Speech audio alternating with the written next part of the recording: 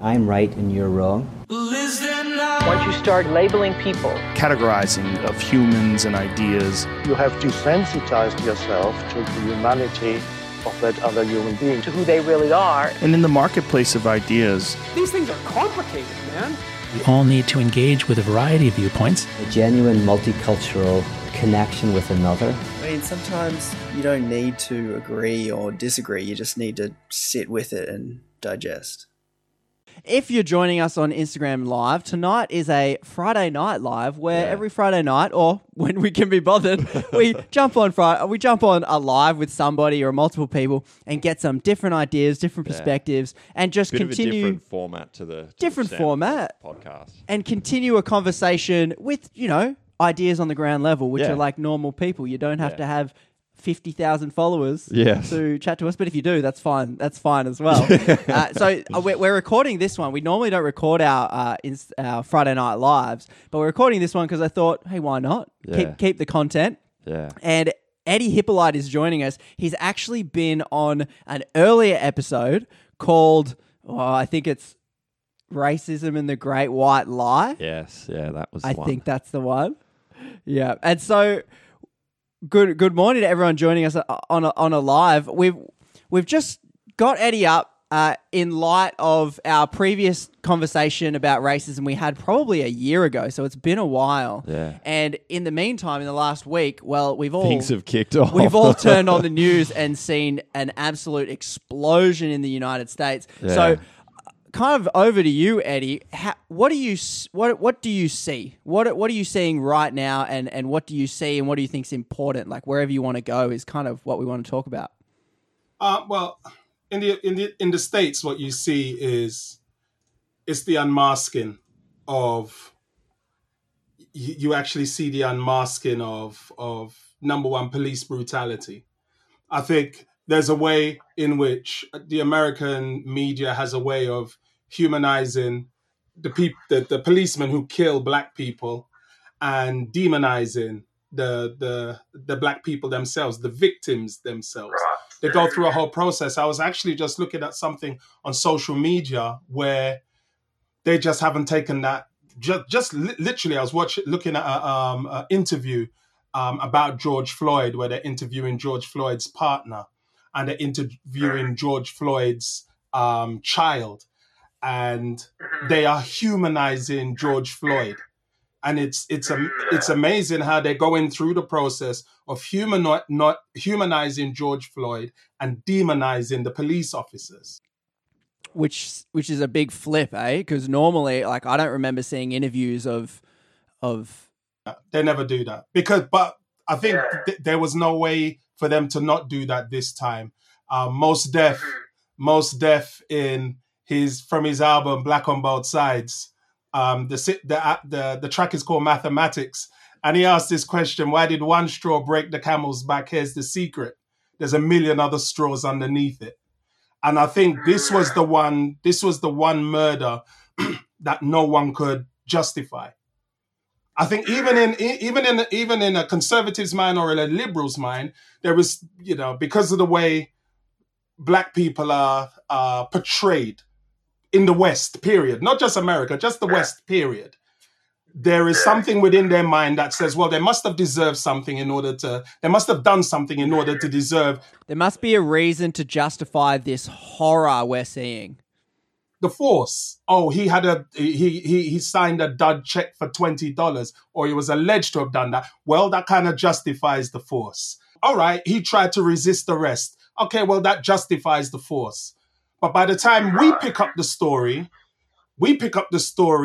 7 minutes in, and he's on the ground, and there's one on his legs, one on his back, and there's one who's just murdering him in front of us. And another officer is standing up, stopping. So even in the most liberal of minds, they're saying, okay, all right, well, okay, you've made your point, officer. You can get up now. And the officer's staying there. And they said, no, come on, officer. All right. You can get up now. You can get up now. And for the first time, America had to just face the fact that, no, they murdered him in the streets. And they murdered him with an ease that he murdered him with an ease with no fear of reprisal. No fear of it blowing back on him, that he could make up a story, that he could do what he normally does. And then when you look into the backstory, the Asian one who was stopping everybody from looking, he's got 15 counts and 15 citations against him. The one Chauvin himself, he's got multiple. You know what I mean? They haven't said anything about the others. And I think America had to just sit there and face the fact that, the police murder black people in the streets, and they murder them with an uncomfortable ease that structurally they're allowed to do. Structurally, there's a structure that allows them to behave in this way. What we're seeing is the exposing of that structure. Yeah. So that's something that you say it's a structure because there's like 3 or 4 other cops there, and there's nobody saying, "Hey, come on, buddy! Like it's time to get." No, I'm saying it's a structure because the police are sitting there comfortable enough and murdering them in the midday, in broad daylight on the street. There's a structure. There's a structure of law. There's a structure of it's structural racism that allows the police to behave the way they do with impunity and just kill people with no fear. They know, all right, even if they arrest me, I'll go to court. I know the unions will get me off because the Supreme Court protects my behavior. It protects my behavior and covers my behavior. And so, and the other 3, they're just comfortable with going along with it. Don't worry, we'll get away with it. And so I think what we're seeing in America is just a complete unmasking of it. And I think with the protests that you see worldwide, I think it's the unmasking of this Western structural racism that you see. That's why you're seeing marches everywhere. When you're talking about the unmasking, right? The something comes into the forefront that was previously invisible. What are the stories that have been unmasked? Like I've heard you talk about 2 just now that I've picked up. There's the story that always says, well, if there's force, the black person must have done something. That's the assumption. Well, what did he do? And then, so that's the story of black people in general when it comes to encounters with police. That's at play there. Well, what did he do? And then it's probably justified. Yeah. But then there's black people equal bad, so he must have done something. So he must have deserved it on some level. And so that's one story that's just come out and gone, well, that's not true. Yeah. And then there's this other story of the myth of redemptive violence, that myth of a justified force. Like, is a force like that ever justified? And that's another kind of story that seems to be unmasked. Are you seeing any other things being unmasked because of this? You know why people always say, well, I don't see color. You saw it then. That's what it looks like. Yeah. That's what it looks like. The thing that you don't see, that's what it looks like. The thing that you're able to conveniently avoid, that's what it looks like. This white person's ability to comfortably murder a black man in the street, just comfortably, and not even think about it. And literally not even think about it. Then look up at the camera like Usain Bolt did when he was crossing the line in the Olympics. I was surprised the guy didn't smile. You know what I mean? That is indicative of a narrative. That is indicative of a narrative that says that, for one of a phrase that is so apt now, that life doesn't matter. That black life doesn't matter. That black life is not as important, because you could, believe me when I tell you, let me ask you both. Can you conceive in America or in Australia, could you ever conceive of a white officer kneeling in the neck of a white person and for 8 minutes until you couldn't even conceive of that in your mind? Yeah, we were talking about that before. Yeah, we just literally had that conversation, being like, what would happen? I think Cam brought up the example of, what was that? The officer that kicked an Aboriginal boy. Yeah, just a couple of weeks ago, a week ago. Yeah, and if I'm just imagining if that was like some private school kid or some white kid, I'm just imagining he'd be on the project, he'd be on the pop news, he'd be getting clicks, he'd be just blowing up. Yeah. And it just would. I can't imagine it because I've honestly like never seen it. Yeah. In America, if that police officer did that to a dog, and this ain't even me just grabbing a random example. If he literally did that to a dog, you know what I mean? Like you saw that girl, I forgot her name, in Central Park, who called the police who was calling the police on the black guy. People didn't know what they was more enraged by, the phone call or the fact that she was strangling the dog. Yeah. Right, yeah. Didn't know which one enraged them the more. What you're seeing there is like the peeling back of a narrative that basically says that life isn't important. And what you're seeing is the peeling back of a structural, what you're seeing is the peeling back of a construct and the exposing of a construct that says, yeah, that life isn't important. Don't worry. You can snuff out that life and we can get to court and we'll deal with that. I can hear people asking, ringing in my ear. I can hear people, what is that? Like, what is the system that narrative comes from? Well, and I even mean, like, for a start, the idea, and this is what I was chatting to you about briefly, the idea of institutionalized racism or systemic stories that allow, because it's not just one police officer, but it's a story that allows 5 or 7 officers to be there. And it at some level, it transcends the individual human's capacity and becomes this thing bigger. And I'm sure many white people, just to speak for myself, the concept of structural racism or systemic racism, I think for many is only new because it's never thought about. It's never had to be thought about. It's too hard to comprehend. Yeah. This is the genius of systemic white supremacy and structural racism. It's designed for you not to think about it. The only time you're conscious of oxygen is when somebody stops your oxygen. The only time white people become conscious of structural racism is when structural racism or white privilege, as it were, becomes uncomfortable for them to look at. That's when they become conscious of it. You know what I mean? So let me ask you a question. As 2 guys born here in Australia, would you swap your life with the life of an Aboriginal?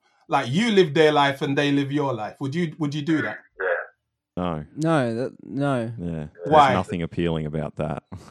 I mean, you look at, because I'm aware of the oppression. I mean, apart from the statistics and apart from the life expectancy and apart from all these things, it's like, and that question, what it pulls to the forefront is like, what was I handed that I wouldn't want to give up?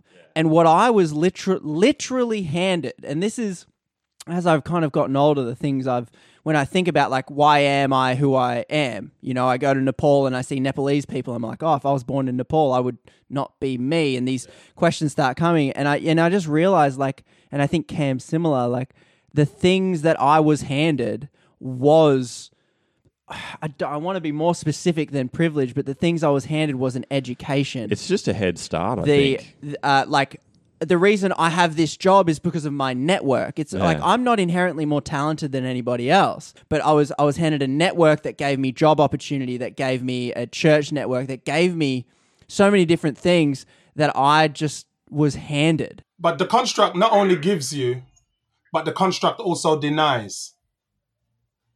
It's a construct that gives and denies. It's a construct that gives in order for your life to be full. And you wonder, not you, because, you know what I mean, you've been doing this long enough to be enlightened enough, you know what I mean, to answer that question immediately. You've immediately like, nah, you know what I mean? Which goes to show that you are conscious of a structural racism that exists in your country that disenfranchises them. Take, for instance, now, in the Northern Territories, 99.9% of all young people in youth detention are Aboriginal. Now, is that saying that Aboriginal children are born with a criminal gene? Is that saying that these kids are born, you know what I mean, with a predisposition to crime and dysfunction. No, that's saying that there is a structure that enables, allows, and maintains that. What I'm hearing from you is that, like, these 99.9% of these Aboriginal kids in detention, it's not that they're necessarily bad, it's that the system forces them into situations where they have fewer options other than to end up in something like that. First of all, number one, the great problem, and I can't speak for Aboriginal or all Aboriginal. I do not speak for the Aboriginal community. An Aboriginal elder once told me, Eddie, we need allies, not spokespeople. You know what I mean? So I'm not going to be here. I think somebody who would be brilliant for you to get on your podcast is a guy called Thomas Mayer. And he's a part of the Uluru Statement. You know what I mean? And he would be brilliant to get on. You know what I mean? Great intellectual, great speaker. And I can't speak for all of them, but the one thing that I do know is that if you see that disparity, then you know that they have fewer access to everything. Their schools are not funded the same. And the greatest, that's the point I wanted to make. The greatest issue is that people tell them what they need instead of us listening. Us as people of color, and obviously the government, federal government, local governments, listening to them and hearing them say, no. 10 of the things that you say we need, we don't need. We probably need one of them. But here is the list of the 10 things that we do actually need. You know what I mean? And it's a system that says, no. We are not going to provide you for that. We're not going to provide you with that. Because then if the system provides them with that, that means that they have their own self-determination. That means that they now begin to tell their own story. That means, you know what I mean? So I think it's for us to understand that this ain't just about behavioral science. This is actually about constructs that cause us to frame that cause us to frame the existence of people in certain ways. You know what I mean? And keep them within that frame. You know what I mean? Keep them within that frame. Keep them within that space. What do you think are the ingredients to this structure that leads, say, an Australian government or Australian population to deny the self-determination, so to speak? What are the ingredients? Like, is it a leftover colonialism that says, no, like, we're still the civilized, we know what's best, so therefore we'll give you 2 options and you can really only pick one? Yeah. I think it's a lot of things. America has recognized their original sin, but they've never apologized for slavery. And why haven't they ever apologized for slavery? When you apologize for slavery, that means that you are apologizing for something that you were conscious of doing. And if you are conscious of doing it, then somebody can bring a charge against you. And if they can bring a charge against you, you can't deny them things like reparations. You can't deny them. So America will never apologize. Now, Australia apologized for Stolen Nation. You know what I mean? Australia apologized for Stolen Nation, but in that sense, it only went so far. You know what I mean? It didn't go as far as Aboriginals being allowed into constitutional law and their space being established in constitutional law. So I think what remains there and what causes that to remain is just this, the remnants of this construct. I had an Aboriginal, a friend and a colleague, and he said to me, Eddie, we are invisible in our own country. This is our land, and we're invisible in this land. And I said to him, you know why you're invisible in this land? You're invisible in this land for the same reason that all Black people in diaspora are invisible.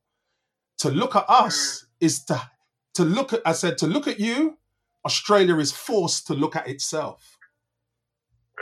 And Australia don't want to look at itself. So it's easier to keep you invisible than to actually look at myself. You know what I mean? Because people will say, well, that was my forebears or that was somebody else. That wasn't me. You know what I mean? And Aboriginal people will say, yeah, we know that wasn't you. And we would say in diaspora, yeah, we know that wasn't you. But the constructs that they created, you're still benefiting from. And not only are you benefiting from them, you're denying us our space here hundreds of years later. You know what I mean? So I think it's an avoidance. It's an avoidance because I said to you one time, remember the last time I said, the greatest lie white supremacy ever told, it told to white people first. It told to white people about themselves. And then it got them to now use that lie. And the greatest lie was your whiteness makes you greater than these group of people.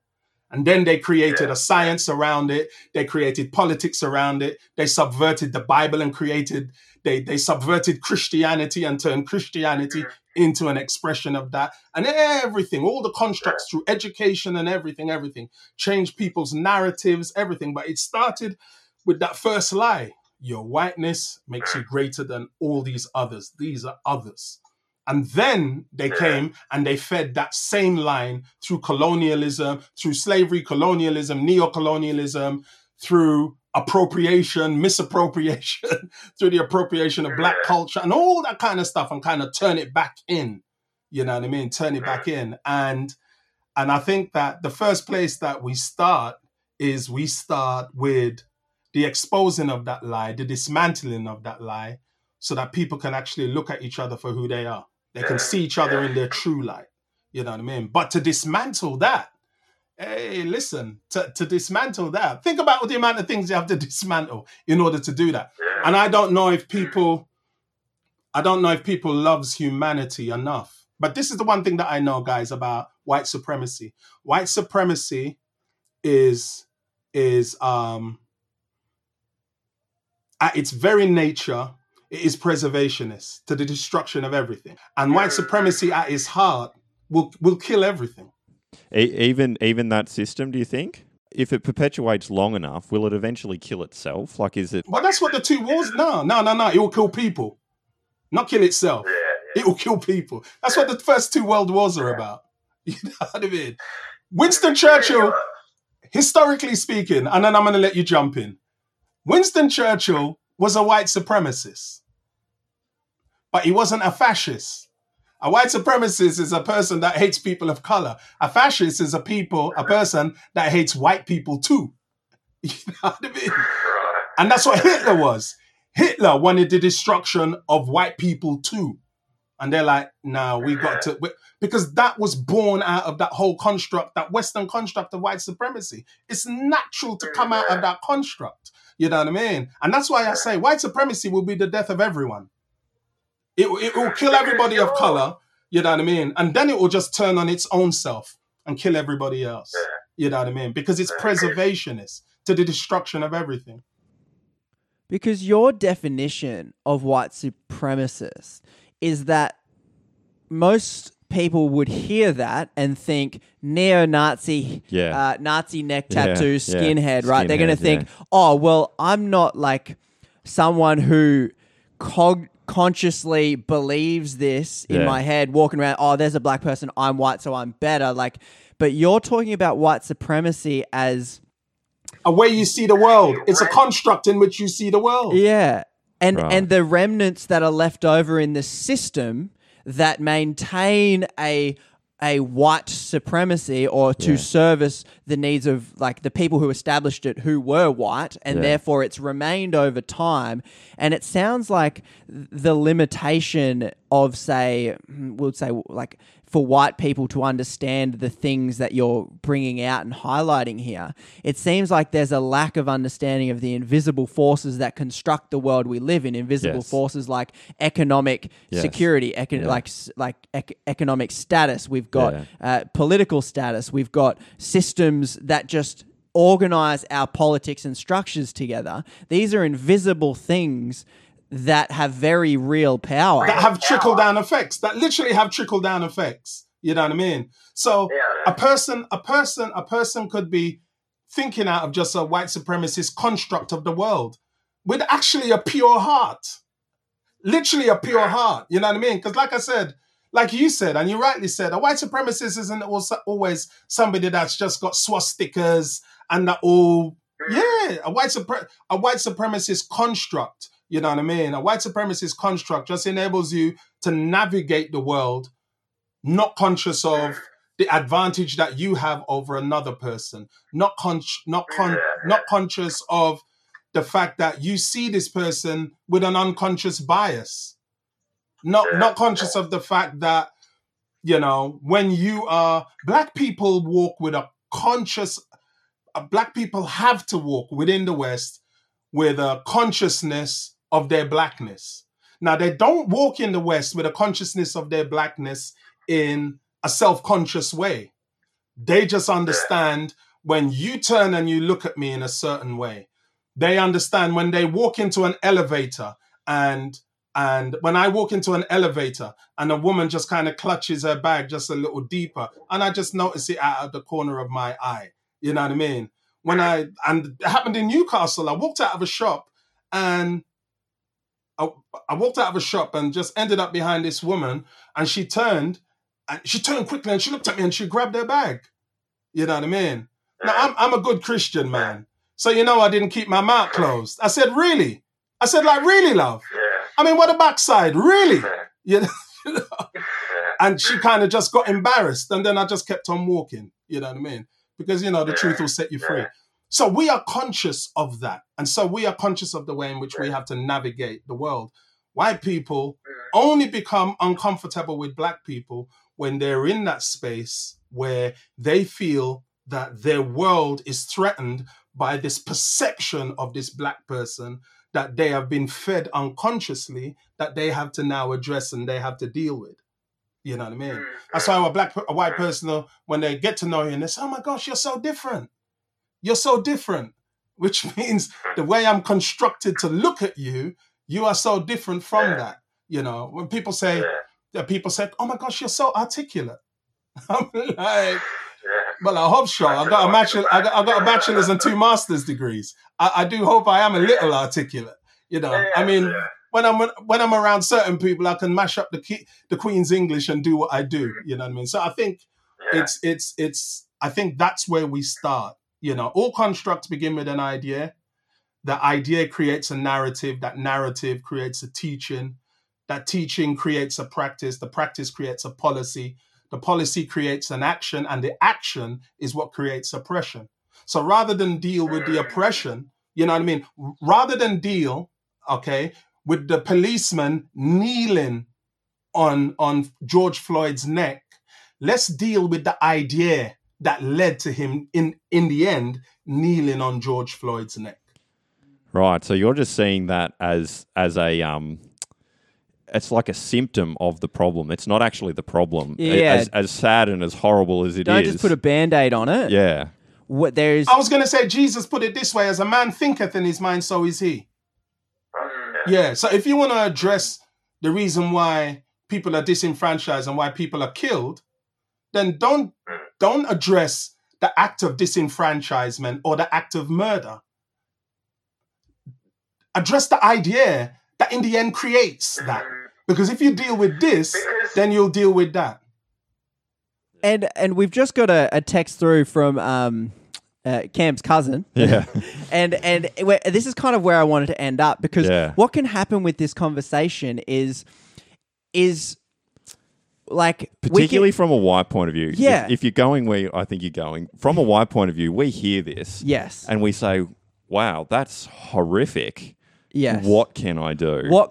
Exactly. What can I do? And that might be the better outcome. But then the other thing people might hear is like, and I don't know, like, it sounds like a defense of my fellow white brothers. But I understand, like, when I was young, this might have been the thought I might have had, which I've now identified as a very individualistic, like capitalistic way of thinking that I was handed. Yeah. That was when I was like 15 or something and Kevin Rudd apologized. My reaction was, well, I didn't do it to specifically you.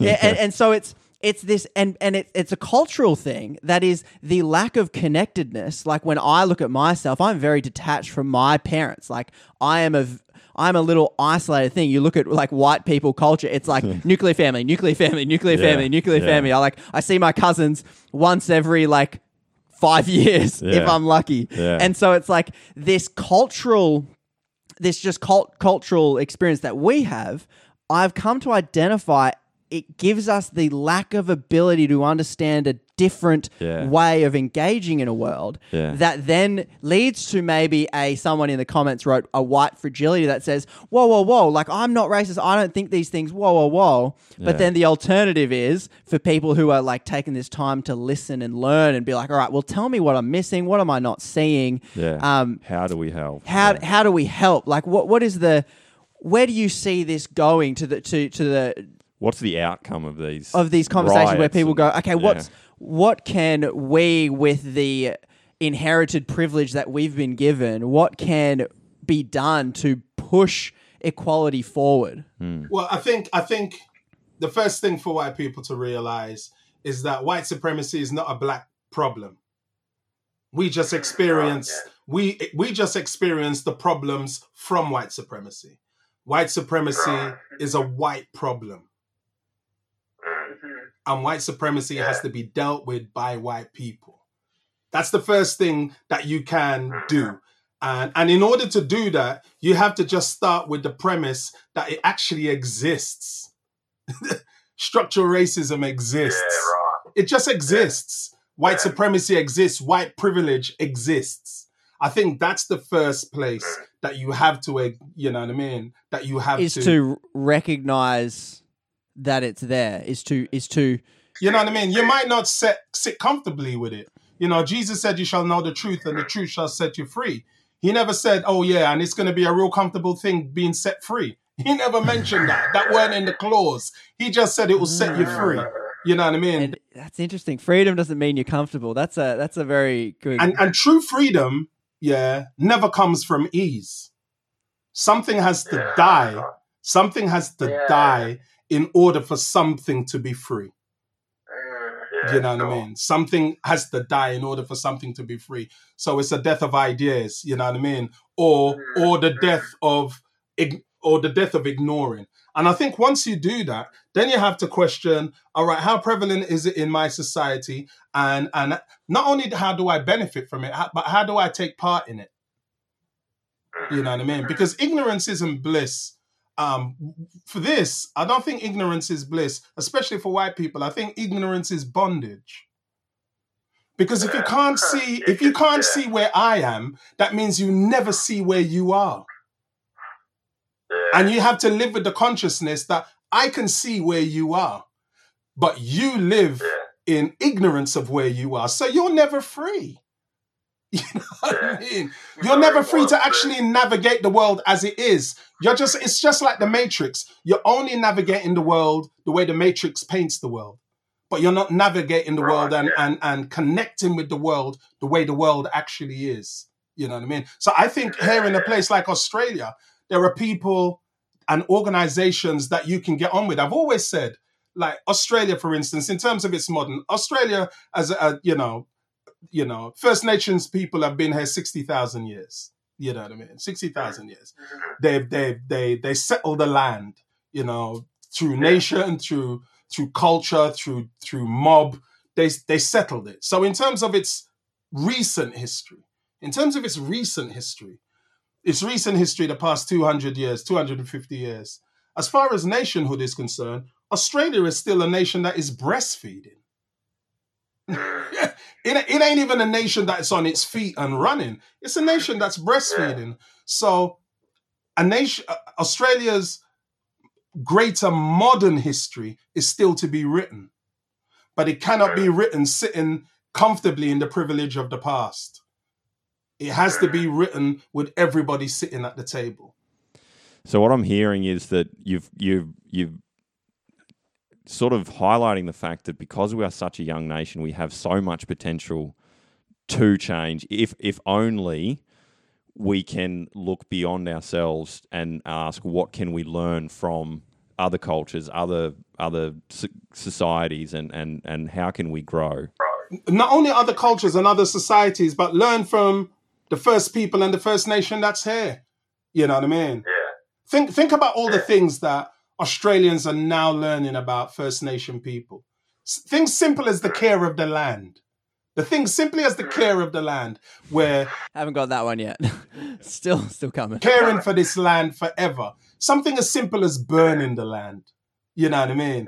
The recent fires that we saw that devastated South Australia.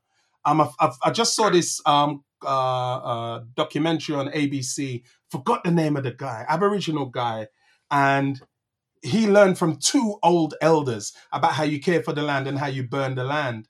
And now in Victoria, they go to him in terms of burning, you know, and everything.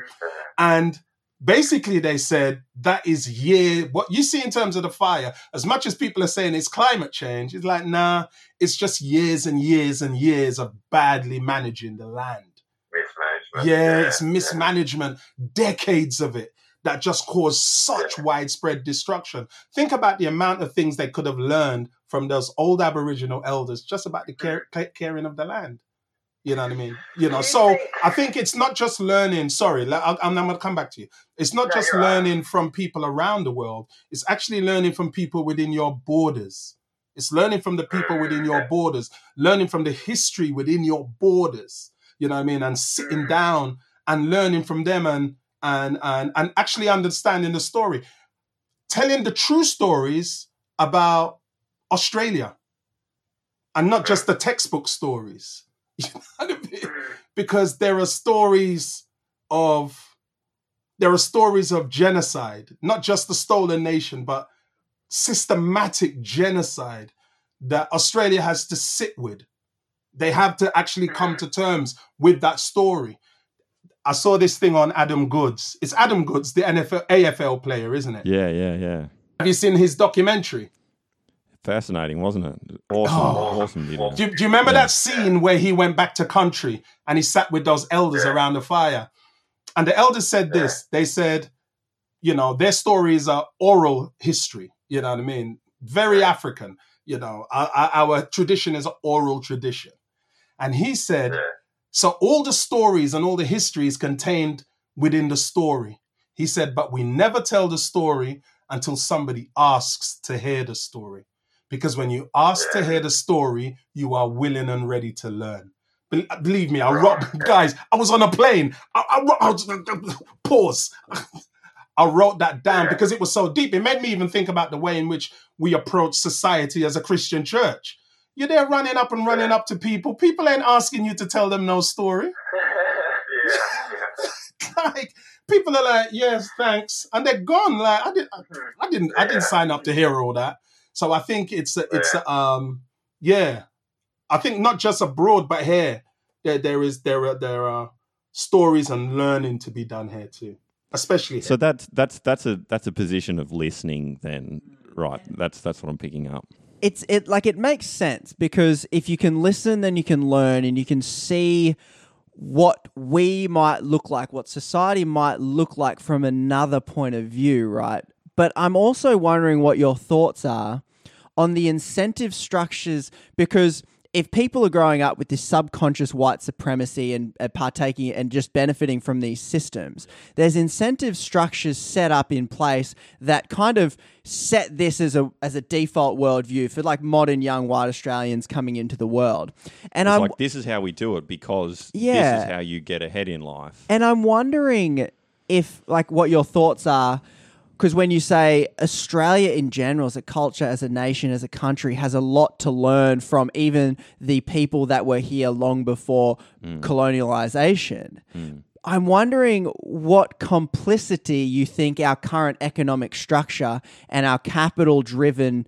Because when I look at that system, I see the only... If you want to like break down like modern Western white culture, you can break it down with... Money attached to something shows its value.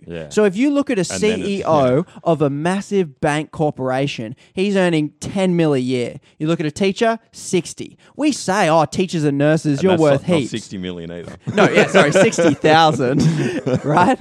And you just had a whole set of people online like, I'm going to Australia to be a teacher, right? Because at the end of the day, society values growth, money, and wealth over something else. And so what complicity do you think that the economic or capital-driven system is is almost those perverse incentive structures provides incentive structures that perpetuate the problem, that stop the culture from even listening and then learning to then move forward. I think it has a complete complicity, because you remember that, I mean, capitalism is designed to disenfranchise. It's designed to disenfranchise. You know what I mean? If somebody's going to get rich, somebody's going to get rich, you know what I mean, at the expense of somebody. They're going to get rich at the expense of somebody. You know what I mean? And because the West is structured in such a way, it's deep, you know, guys. I sit every Saturday morning with a group of guys, the Junto team. You know what I mean? We're attached to a gym, Mike Holt, Cornerstone Gym in Newcastle. And we sit every Saturday morning, you know what I mean? All non-churched, you know, we just sit in this men's group. And it's just this place of openness, vulnerability, honesty. And it's amazing to listen to the conversations, guys, of having to deal with a society that has defined success in such a narrow way. And now that COVID has robbed you of your ability to provide and be successful, listening to men have to redefine their worth and redefine their value and redefine their success and redefine the value of their parenthood and their fatherhood and as husbands and as partners. It's deep, you know what I mean? Because capitalism has said, these are the confines in which you are successful. You know what I mean? You have this, okay, you're successful. You don't have that, you know what I mean? Sucks to be you. You're nothing. Yeah, it sucks to be you. You know what I mean? So if you think about that, you know, and all of the guys that I'm talking about within this space are all white guys. Now think about all of those guys on the other side of that are structurally even left out of even beginning to have this conversation. You know, to being inside this narrow space, then you'll understand that it is designed to disenfranchise. It's designed to disenfranchise. And in disenfranchise, and in disenfranchising, it disenfranchises the people that it already sees like their lives don't matter. Their lives, you know what I mean? It already has their knee on the neck of those people already. And it's keeping them in that space. You know what I mean? So I think that what we do and what we do here in Australia has the opportunity to actually look at everybody else. And then looking at everybody else, look honestly at ourselves here in this country and dismantle these things and don't allow it to be. And understand that when an immigrant comes to this country, do you know, that an immigrant sees it as a mark of shame to come to this country and beg the government for money. An immigrant will work 5 jobs before they go and they sign on. And before they go and ask and beg the government for money, they're like, nah, I will clean. I will do 2 cleaning jobs in the morning. I will do a delivery in the afternoon, and I'll do 2 more jobs in the nighttime, because they see it as a mark of shame to actually come to a place where there is so much, you know what I mean, and with their hands held out for a handout, you know what I mean. So I think if we can sit in this space and tell honest stories, retell the stories, look at each other's stories, understand that there is redemption to be had in the honesty of the moment in which we find ourselves, and trust that the person that is listening to your story is listening with redemptive ears. You know what I mean? They're just listening to see if you're being honest about where you find yourself. Listen that your vulnerability is safe in the space where your vulnerability is being shared. You know, I feel that if we can do that, you know what I mean, then you know, I mean, in terms of immigrants, we're all immigrants anyway. It's the First Nation who gets to define who's immigrant and who's not immigrant. You're already sort of starting to answer it. I can already hear the answer a little bit. But what's like, so I'll tell you what I'm hearing and you tell me if there's more to it than this. I'm hearing that the change needs to come from the bottom and move up. like the change needs to happen from like a fundamental grassroots level, because these like what you're talking about is a change in the way we perceive one another, and that can't happen. See what we're doing here? Yeah, that's the change. That's the change. Yeah. But it also sounds like, to hear you talk when we touch on capitalism and a world in which money defines everything. It defines value of human worth. It defines value of a product. It defines everything. And you were describing a situation of the men's group you're sitting in, where you see the disenfranchisement that capitalism has created within even white people, even though the system serves them better than it might serve someone who's black. It's still, but they are almost powerless in this system as well. You still sound like, when I like piece all that together and I go, well, like I actually feel very powerless when it comes to like changing the economic machine of which drives, like you look at the environment, how we treat it, you look at how capitalism is kind of the cancer, and I don't want people to hear this and be like, oh, what's the alternative? Communism. We're just talking about a structure that wants growth at all costs, you know, where we'll have to have those disclaimers later, but I'm looking at this system that kind of like it doesn't put humans at the center. It puts growth and wealth at the center, and that disenfranchises people. And worse than that, it's at the expense of those people. It is built off the backs of certain groups of people to make other groups more wealthy and powerful. For me, it sounds super depressing, and it sounds like the picture that's been painted is like black people are at like the bottom rung. This economic system doesn't serve them at all, and then there's like the level above where white people are like, yeah, well, you know what? We're not in immediate threat of our lives. We can go to the shops. We don't like interactions seem a bit normal. But at the end of the day, there's that rat race there. I've got to pay my debts. I've got my mortgage. I've got my things. I'm on that treadmill. Yeah. Where do you see change coming in a system so... Or do you see change? Like, do you have hope for this system? Where do you go from here? There is one thing that black people do have, and we have resilience that just comes from understanding that the narratives that are told about us weren't created about us. You know what I mean? The narrative that we work from is the narrative that actually tells our history before colonizers messed with our history. So we understand the lineage we come from. You know what I mean? And then even within, you know, post-slavery, post-colonialism, you know, Bob Marley described us as the black survivors. We understand how to take what we have and just create a whole construct that still honors where we've come from. You know what I mean? So we do walk with that deepened sense of, you know, who we are in the world. I say to Ria, living in this country, you know, living here, I said, listen, you do not walk like your color is a problem in this world, because your color is not a problem in this world. And if somebody addresses you in this country and somebody makes your color a problem, you will only address their problem with your color, not your problem with your color. Right. Yeah. You address their issue with your color, but not your issue, because you don't have no issue. You know what I mean? This is who I am. This is how I'm born. And if you can't deal with that, then talk to the white, because the black ain't listening. I wish I could use that. I can't. Yeah. That's how she navigates. And that's how black people navigate the world. That's how we navigate the world in which we are. We're conscious of the structural inequalities. We're conscious of the fact that we may go into a space in which we may get a promotion, and we be in a workspace, and it's all good at first because we're the token black person that's in there. But when we bring that black excellence, we're conscious of the backlash that takes place and how in the end we may end up being removed from this place because we're seen as a problem. We are conscious of that. And believe me, it does get tiring. It does get tiring.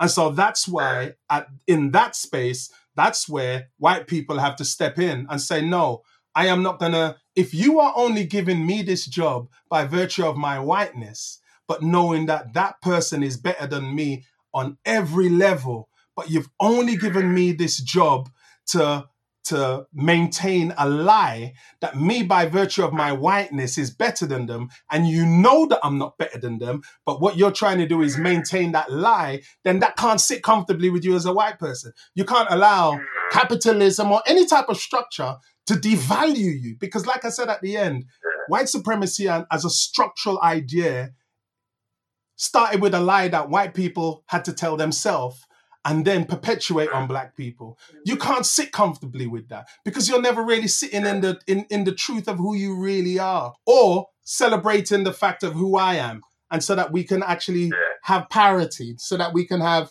equity. So I think I might be connecting dots that aren't here. So correct me if the dots don't line up. But there's this, it's interesting. We keep coming back to stories. You're saying that you sound like you have more hope because you're telling yourself the stories of like your ancestors, your history, and you're saying, I've had to counter these stories I've been told and I've had to keep telling them. Otherwise that other story will become, will kind of take over. And then suddenly I think my blackness is a problem when in fact it's your problem with my blackness, so to speak. Yeah. But I'm also wondering if there's this link between the story capitalism tells is this moralization of capital and wealth. If you are wealthy, it tells a story, you deserve it. So we look at Jeff Bezos and we say, he is $1 billion valued individual. He must be inherently more valuable or worthy for such wealth. He must be so much smarter or so much better. And so that story trickled down. Now, follow my dots here. So that story trickled down leads me to walk into a job and not even be able to conceive that it's been given to me because I'm white. Because if I get it, I deserve it because capitalism is telling me if I've got it, therefore I'm worthy. If I'm getting the money, therefore I'm worthy. I might look at some other black person that might be more qualified, say, oh yeah, but I can engage with people better. I'm going to tell myself a story that says I believe it. And I wonder if white supremacy is that level above that just tells the same story again. Because white people on average have been wealthier, the technologically advanced cultures that just kind of decimated everything in its path because it found guns and stuff. If that then the story followed from that to just explain the fact, like, oh, well, why are we super wealthy? Well, it must be because we're better. And then, I don't know, is like, what do you think of that train of thought? Well, you've actually kind of hit a lot of it on the head. You know what I mean? Capitalism tells you that you are successful because you're wealthy. You know what I mean? But I remember Chris Rock saying, in one of his stand-ups, saying to the white members in his audience, he said, you would never swap your life with me. And I'm rich.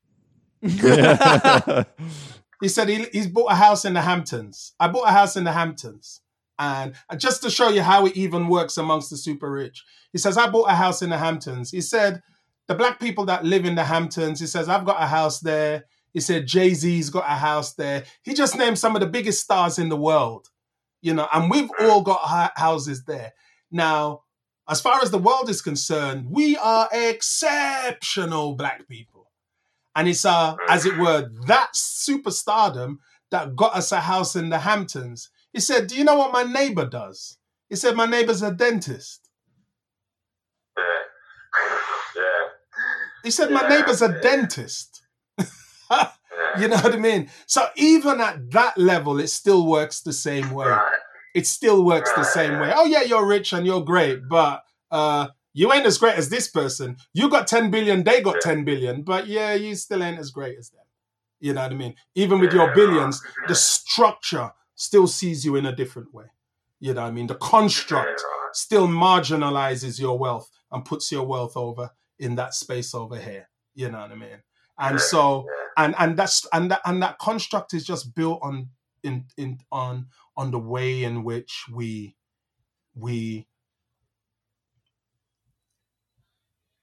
are being told to view each other, to view each other's worth, to view each other's person, to view each other's importance. That is the greatest danger of this whole construct. It is designed for us not to see each other's humanity, not to see the worth of each other's humanity, not to see the value of each other's humanity. And that's why I said it will be the death of all of us. As a construct, it will be the death of all of us. First of all, it will be the death of our relationships. First of all, it will be the death of us seeing each other in any type of valued way. It will be the death of us actually responding to each other's, to the plight of each other. And I think that's what you're seeing in America. America saw its death when America saw that white officer murder that black person. Yeah. Because it got to the space where everybody was conscious. We're looking at a murder here. We're looking at this policeman murder this person. When America saw that, they immediately saw themselves.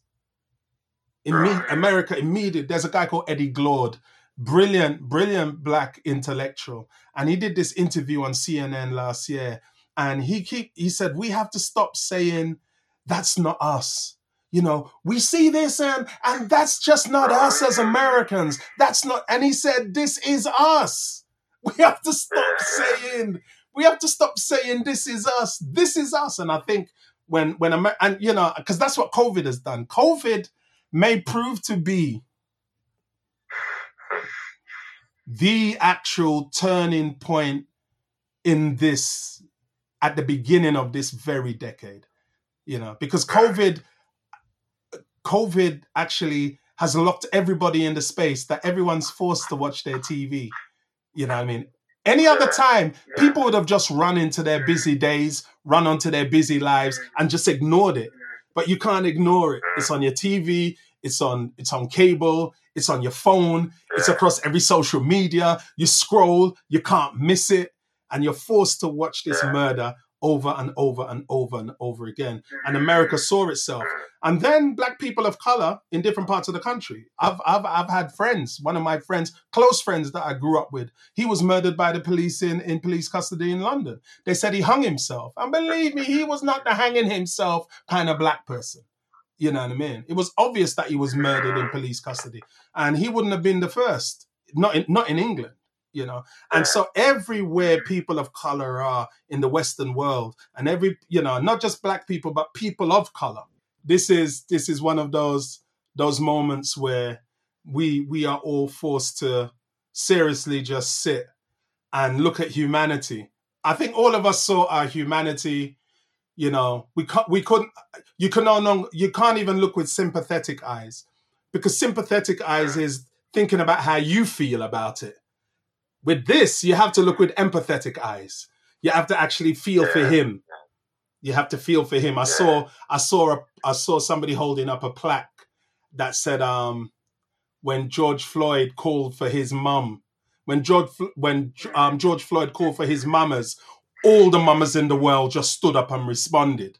You know what I mean? It's like, yeah, every mother just, their heart was wrenched. Black mothers, white mothers, Hispanic mothers, Asian mothers, Latina, everyone. And so that's why you see this massive groundswell of humanity. So do you think that that's what's missed before, that empathy? Yeah, I think empathy is the key to it. I think love is the key to it. And I don't use that word lightly. Guys, because you know, I'm a follower of Jesus Christ. And the one thing that I've become conscious of is that love is a bloody hard ask. It's a hard ask because love is always other-centered first. And it means that you have to suspend all judgment. You have to go further. You have to go deeper. Love also means that you have to cut loose. I have to cut you loose. I have to love them enough to cut you loose. Yeah. You know, even Jesus did that. Jesus said, you know, if you read the Gospels and you read the day in which Jesus, the morning of the Last Supper, you know, if you put all the Gospels together, Jesus was trying to save Judas all day. Judas, go with the guys, sort out the room. Judas, make sure that this one has it. Judas, God, you know, and then then when they get there, Judas wants to leave. No, we're going to do the Passover. All right, Lord, I need to leave. Sit down, man. Jesus gets out, washes his feet. All right, Lord, I have to leave. Sit down, boy, sit down. You know what I mean? This is my body that is broken for you. Eat it, Judas. This is my blood that is spilled for you. You don't need to do this, Judas. This is the new covenant in my blood. You don't need to do this, Judas. And Judas still turns around and he says, Lord, I got to do. And what does Jesus do? All right, what you do, go do it. Because my love can't help you. And I now have to love them enough to let you go. I actually have to love you enough to let you go. And love is the hardest ask. Love is the hardest ask. Empathy is going to do it. D. Edwards wrote here, yeah, empathy is currency and love is currency. And God only trades with the currency of love. And he has to trade the currency of love in the reality of evil. That's why it's difficult. Yeah, God isn't managing his mess. He's managing our mess. You know, so... Where do you see these... like these riots and stuff that are happening all around the world? Like this is, like I was saying before with this empathy thing, like something seems to be different this time. Like we've seen similar things before, whether it was the two guys before, what was his name? Trayvon? Yeah, Trayvon Martin. Like this has happened before, but this... for some reason seems different. Do you think this is different? Yeah. What's your feel of it? Is it different? Is it like the COVID thing or? It's no different in terms of what was done. What is different is in terms of the national and the international response. That is different. You know what I mean? I think it's different in the minds of people because they're realizing that democracy overpromises and underdelivers. You know what I mean? That it takes from the absolute poor and gives to the filthy rich who don't need it. You know what I mean? That it marginalizes and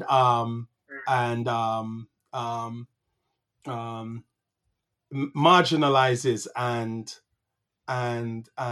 disenfranchises people. You know, that. It will even create a narrative, like even create the narrative that you see now where people are protesting. You know, the protests and the riots are two different things. Looting is looting, but the protesting is the deep, you know what I mean? Now, I'm from the 80s, so I am part of that generation that burnt down London. You know what I mean? But we ran and fought pitch battles with the police in the streets, you know, and we burnt down government buildings because, you know, like Luther King said, you know, riots are the language of the unheard, you know what I mean? And I'm not condoning it. I'm saying I understand that rioting part, but in terms of the protesting is the language also of dissatisfaction. Well, and yeah, I would even go further. Like, I don't mind your distinction. Yeah. But for me, I think there is a righteous justification to a riot in this situation. Or even what I don't have a problem revolution? With that. Like at some point, revolutions, like now, you know, it's different words for different things, but on some point, protest, yeah, sure.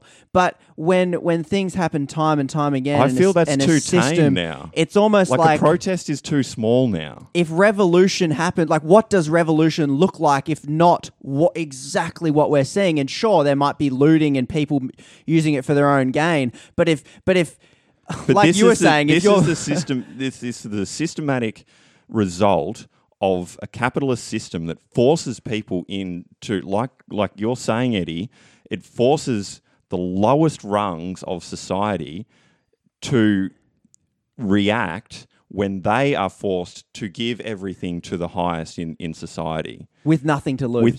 They have nothing to lose. And so maybe I'm wrong, maybe I'm too white, but I don't have a problem with it being a riot because I can't see another way.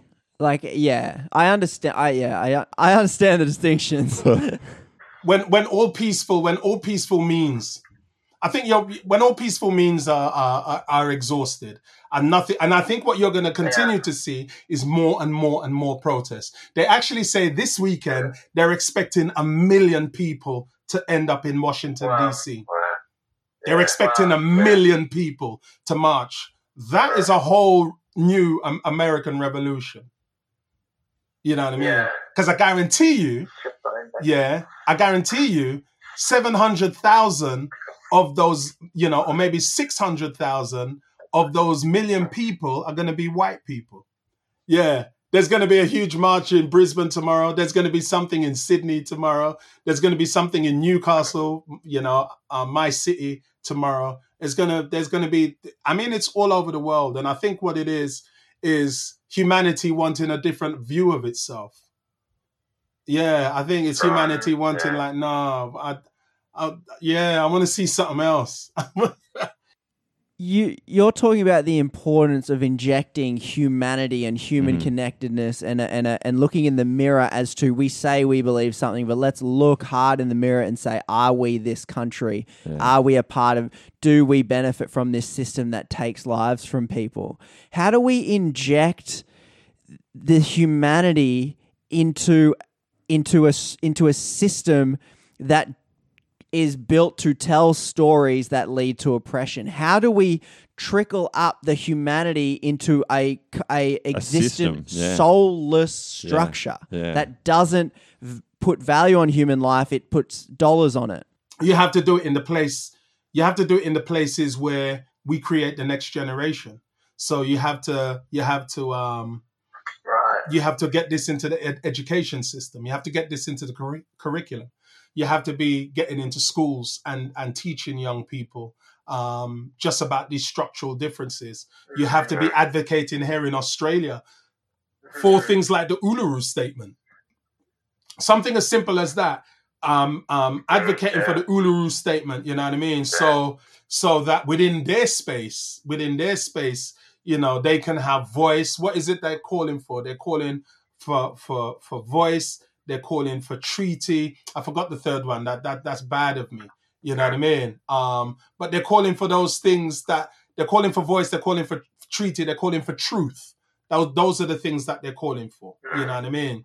Voice within the Constitution, treaty in terms of the way the Constitution works with them as a people, and then truth in the way the stories are told and the narratives are told. I think those are the spaces in which you can actually begin. You can begin in those spaces.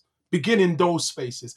Get involved in those things. You know what I mean? It sounds like some people might be expecting and looking at these protests like me, impatient Conrad, who's like, man, how long does it take? I've been politically aware for 5 years. Nothing's changing. Why is it changing yet? I'm just inherently impatient. But so people might be looking for like this, quick change, but you seem to be talking about change happens generationally. It happens as a slow march of progression forwards. My wife was reading a book. It said, once upon a time, everyone believed the earth was flat. And then who came along? Galileo? Who was it? Copernicus. Yeah. He came along and said, the earth's actually round. And then everyone went on believing the earth was flat. And then they died. And then the next generation grew up believing the earth was round. Yeah. And that's kind of what I'm hearing for you, being like, invest in connection, education, story. With the younger generation. With the new generation. Yeah. And then there are things that can't wait until the next generation.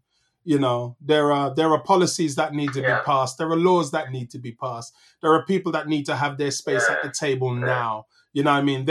These things need to be taking place now. So you can advocate. You can advocate and be part of the movements that are advocating for those things, that allow people to come to the table, that make sure that these things stay and these things are these things are embraced and these things are affirmed and these things are chased. And I feel like those are the places that you can make the difference. I'm a Jesus follower, so let me link it in with Jesus speaking to the church of Ephesians. Yeah, Jesus speaks to the church of Ephesus. Yeah, church of Ephesians, talking to the church of Ephesus. Jesus talks to this is for me now where the church has to make the difference. You know what I mean? Jesus talks to the church of Ephesus and he says to them, I love you people. You protect me. You bless my name. You get rid of the Nicolaitans. You get rid of the false prophets, blah, blah, blah. And then he turns around and says, but I've got one thing against you. He said, you've lost your first love. And you're thinking about that and you're like, hold on, I thought you just said that they do love you. He said, you've lost your first love. It's not until you go back and read the book of Ephesians that you realize what he's talking about. When you go back and read the book of Ephesians and you realize the way the church is structured and the way Paul talks about the church, talks about them being new creations, talks about them being an alternative humanity, talks about them being all those things that the kingdom has built them to be, you realize that Jesus is talking about them. He said, you love me so much. You love the structure of religion so much. You love the organization of the church so much. You've left no room to love each other. It's each other that you've lost your first love for. You know what I mean? And so his antidote was remember, repent, and do. Remember the reason why you first loved each other. Remember that you're a new creation. Remember that I've created you as an alternative humanity. Remember that you are that I've broken down the middle walls between you. Repent. Repent isn't like what the colonials used to do or the fire-breathing Adventists used to do. Repent. Repent actually means look again, consider again, think again. Why? You know, think again. Remember. Think again about the value of this person. Think about what it is that you're called to. Think about what your place in this world is. And then he said, once you've remembered and you've thought again, he said, do those things. And I feel that that's where we can start. That's where we as a church community can start to do that with each other. And I think that's what we as a society can do. Remember where we came from. Remember the people who were here before us. Think again about the value of those people. Think again about the value of nationhood. You know what I mean? Can Australia honestly be Australian with no reflection of the original First Nation people in anything about Australian culture? Can a New Zealander be Kiwi without no reflection of the Maori culture? That's impossible. You can't talk about your Kiwi and have no type of reflection or no type of recognition of Maori culture. But it's impossible to do that. And it's the same with Australians. Australians cannot truly be Australian without no proper recognition of First Nation culture, of Indigenous culture, and an acceptance of that culture into what it means to actually be Australian. You know, so remember, think again, and then do those things. Fight for those things. Die for those things. You know what I mean? Plot for those things. Dream for those things. You know, I think that's and that is the revolution. That is the revolution. I'm hearing like that idea of repent, but in the definition of look again, think again. Yeah. That's, I guess, to make it, you know, make the obvious even more real for even me personally. When everyone's posting those black squares on Blackout Tuesday, right? And it's like listen and learn. For white people like us, it's this listen and learn, because when you listen, you learn to think again. You learn to look back and go, is the culture that I thought I was a part of really what I was told? Is the story I was told really true? And if I listen long enough, can I see myself through the eyes of somebody else? And that, I think, is a very difficult thing to do, but I think, and this is what we've been learning through the podcast as we do it with everybody, like how do we look to you kind of thing. It's actually like, if you love just growth and expansion and like you're saying, freedom, but in the sense of it's not comfortable. You want to go that way, but you also realize it's not comfortable. So like listening and looking again and reevaluating my very Australian identity, my very Australian culture and ideas that I think I was handed. Well, is that right? And if I listen, do I need to reevaluate who that excludes? And what systems are stacked in my favor and not in someone else's? There are a raft of, and I don't know them all, but there are a raft of great Aboriginal, Indigenous thinkers and writers in the culture, and you need to have them in this space. You need to have them in this space and journey with them. journey with them and unpack Australia through their eyes and look at it through their eyes. You know what I mean? And hear Australia through their eyes. You know what I mean? They don't want a dismantling of the whole country. They just want a dismantling of the constructs that hold them from the fullness of this country and the fullness of their own identity within their own land. You know what I mean? That's all they want. You know what I mean? It's not that they're not willing to share the space with anybody else. Then, of course, you know, they just want you to understand their space and understand their land and understand this world and understand the way the world now has been formed through them, through their eyes, and not through a colonialist writing of who they are. You know what I mean? And I think that would be some deep conversations, because I love what you two are doing here in the culture. Believe me, it's life. Believe me, and I just want to affirm both of you. You know, I'm just like, all right, these guys, you know, and I know the background you come from as far as an Adventist background. You know what I mean? So I'm like, I know that you ain't on none of, I know that you ain't on none of the potluck cookouts. You know what I mean? You know, yeah.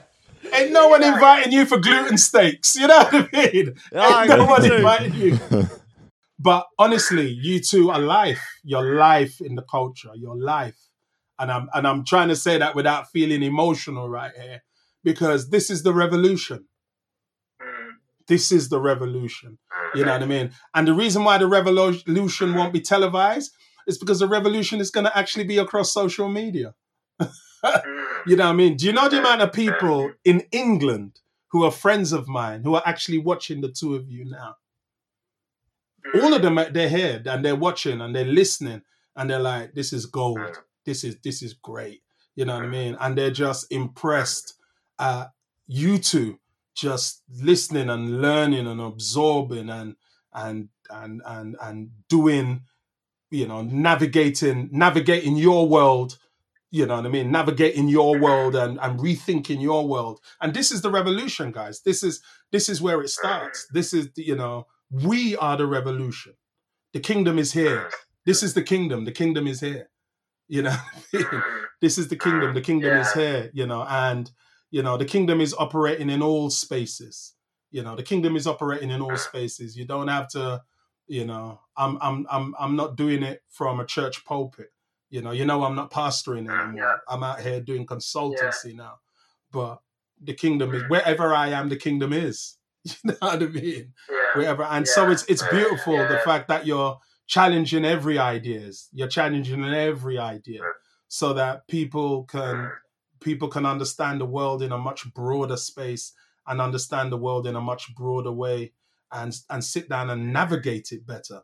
That's what you're doing, you know. And so, you know, that's the revolution. And that's the whole idea with what we're talking here, with this whole idea of race and these constructs.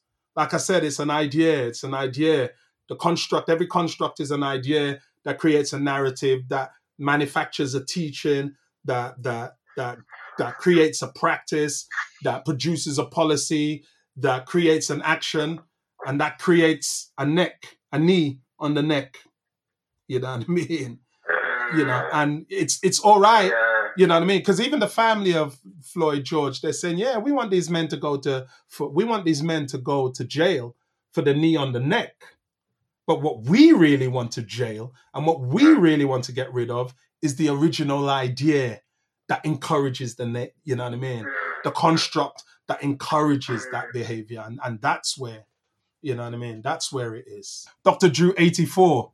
You know what I mean? Brilliant psychologist. She just wrote, "You are our allies." You know what I mean? She just wrote, "You are our allies." You know, brilliant. You know what I mean? Brilliant psychologist in London. Firstly, thank you for your time and for your voice in this, and also thank you for seeing what we're trying to do as a valuable thing. That is encouraging to us. I think I speak for Conrad when I say that. But what you're talking about, beyond what we've done here tonight, do you see this happening anywhere else? Do you see hope for what you're talking about, or is it just is this too small? Like what we're doing, is it too small? Is there something more that we could be doing, or like, give us your thoughts around that? You know that whole concept of the ripple effect.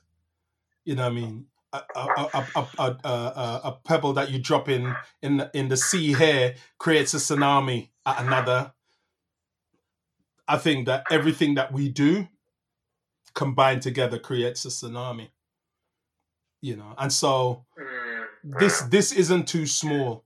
You know what I mean? This isn't too small. The mere fact that you're engaged in this conversation, the mere fact that you have a platform in which now when other people come on, you're able to challenge their assumptions, and the people that they come on with and their community comes on to listen to the conversation, you're able to actually expand a consciousness and a conscious thought. The fact that I will carry this conversation into my community, and then in the future, I will invite you into my community to extend this conversation with my community. No, there's nothing that is small. There is nothing that is small. You know what I mean? We want the massive structural changes, but the massive structural changes come once you begin to have these conversations in the places where, you know, we talk about, where Jesus gave the parable of the talent. One man was vexed because he only had one talent and another had 10 pieces. You know what I mean? Not understanding. And I say this to young ministers all the time. Stop being jealous of the gifts that another man has. Like your platform here, my platform will reach, my platform might reach 1,000 people, and your platform will reach 20,000 people. And I'm vexed. You know what I mean? Because why isn't my platform reaching the 20,000 that you're reaching? But your platform only reaches 20,000 people. Whereas my platform will reach 10,000 people, but every one of those 1,000 people will reach 50,000 people. Now think about the exponential growth of that. You know what I mean? Like you will have a conversation here. You will have a conversation here with one person, and one person will listen to your conversation, and that person has the ability within where they work or where they operate to influence 50,000 people, and you don't even know that. And they may take your conversation and put it in their workplaces. They may have a weekly podcast or something to inspire, and they will take your conversation that probably only 1,000 people listen to, and then put it out to 50,000 people to listen to. So I think that what we do here is we speak life in all the spaces that we are. And the life that we speak, we just have to speak it and trust that that will go into a wider consciousness.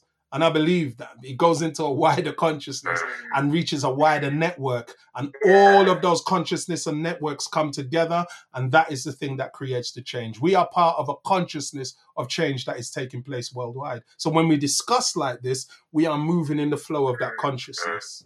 And I'm hearing actually like quite a beautiful hope in humanity. Yeah. Some people might listen and hear like white people vilified, but what I hear is a hope in humanity, and that bringing of the verse with the kingdom of heaven being not just here and amongst us, but amongst the conversations and the interactions and the journeying that can take place, that movement forward, movement towards truth. I was talking to a friend today. Movement towards truth isn't necessarily the acceptance of a new idea, but it's the process at which we challenge and push and converse and connect, even if our ideas remain the same, but shift slightly and change slightly because of the process of connection and interactions that we have. I really like the picture you've painted of the connectedness of humanity that ultimately forms the kingdom of heaven that is here, that is now, that is amongst, that is within. Craig Ware said it so beautifully. He said, you can count the seeds in an apple, but you can't count the apples in a seed, which is so deep. The process that I think is the process of being human, is the process of looking at yourself in the mirror, but then also getting someone else to look at you and say, what do you see? Yeah, that's right.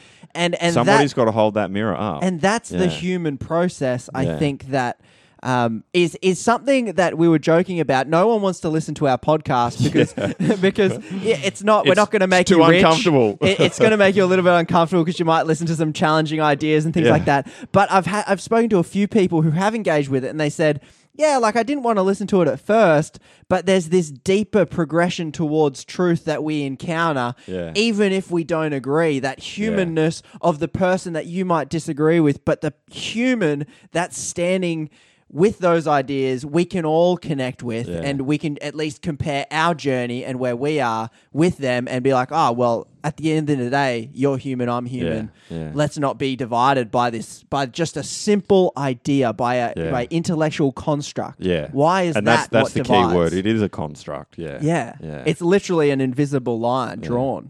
Don't be afraid to live outside of that construct. You know what I mean? Don't be afraid. I was in South Australia. I'll tell you this story and then I'll let you go. I was in South Australia and speaking down there. I was out with a pastor friend and somebody that I mentor, and we was having some tea. We had dinner and then we went and we was outside a coffee house having some coffee, and this woman came up to me, asked me for money. You know what I mean? Aboriginal woman. I don't give people money. As a rule, when somebody's asking for money, I don't give them money. But I said, are you hungry? So she said, yeah. I said, you want something to eat? And she said, yeah. So the pastor that I was with said that she would go back to the place where we were and she would order some food. So I sat down, she stood up. I said, sit down, sis, sit down with me. You know what I mean? I said, you want a coffee? So I got her a coffee and we started having coffee while we was waiting for this food to come back. Anyway, we got into a conversation. You know, she asked how old I am. You know, it got into the kids' age, and then she found out my age, and she got F's sake. No, you're not that. Come on now, and we was cracking up about it. And then she said, "What do you do?" And I said, "I'm a pastor." And when I said it, she pulled back from me. She physically pulled back from me. And then she leaned into me and she said, "What do you see when you look at me?" It was the question was so deep, it actually threw me. She said, "What do you see when you look at me?" And I looked into her face. And I said, "I see struggle." I said, "I see story." I said, I see, I mentioned something else that I see. And then she said, "Do you see passion?" You know what I mean? And I looked in her face again and I said, "Yeah, I see passion." She said, "Do you see love?" And actually I said, "I see love," you know. And when she told me her age, I thought that she was in her late 60s, and she was actually younger than me. You know what I mean? And the question struck me so deep, and it struck me deeply because she gave me permission, number one, to see her. And then number two, she gave me permission to talk about what it was that I see.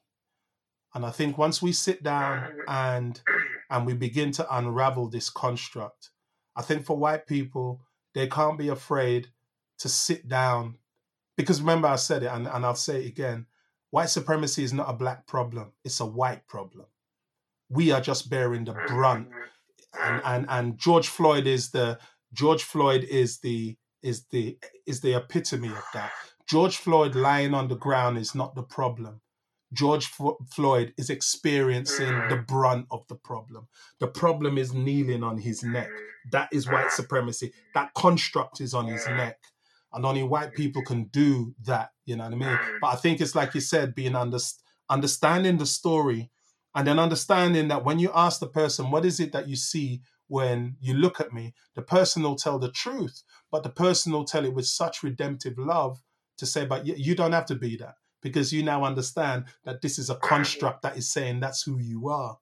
But now that you understand what that construct is, you know what I mean? now that you've remembered who you are, you've looked again and thought about where you are, you can do different. So let's do different together. Let's do different together. Let's teach our children to do different. Let's educate the people around us. Let's create these communities that do different and think different and act different and support different. You know what I mean? And I think that when we do that, that's when we're experiencing that revolution. That's when we're experiencing the kingdom. That's when we are doing that deep work of love, the uncomfortable work of love. You know? So yeah. I'm up for that. I'm up for that Christianity. All the rest of it, that's just bubbles and smoke screens. You know what I mean? Yeah. That just raises one more question, sorry. Because this is something that we... Going to ask what I'm going to All right, you ask it. I want to see if it's the same question I asked. So this is a bit of a theme that we've had running recently in our podcast. Yeah.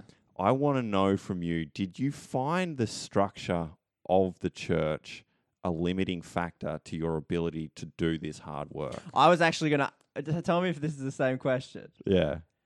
I was going to ask, what do you see when you look at the current structure? Yes, it's essentially the same question. We're on the same page. We're on the same page, yeah. Yeah. I see the church in conflict with the kingdom. The church doesn't always do what the kingdom does. You know what I mean? So when we're talking about these, when we look at these issues of sexism within the church and racism within the church and the treatment of female pastors and all of these things, what we are looking at the church, we're looking at the church in conflict with the kingdom, because the kingdom has already defined everybody's part and everybody's place and everybody's value.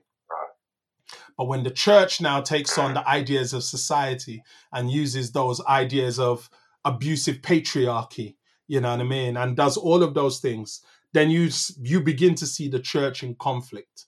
I've never found the church. I've never found the church to be. I've never found the church to be restrictive of the way I do ministry, but I do know that the church has always been uncomfortable with the way I do ministry. Has always been uncomfortable with the distance that I believe that my calling takes me. You know what I mean? Or how far my calling takes me, or the places that my calling takes me. I know the church has always sat uncomfortable with that because the church has a very limited view of what ministry looks like, the construct of ministry, and the people that we deal with as far as ministry is concerned.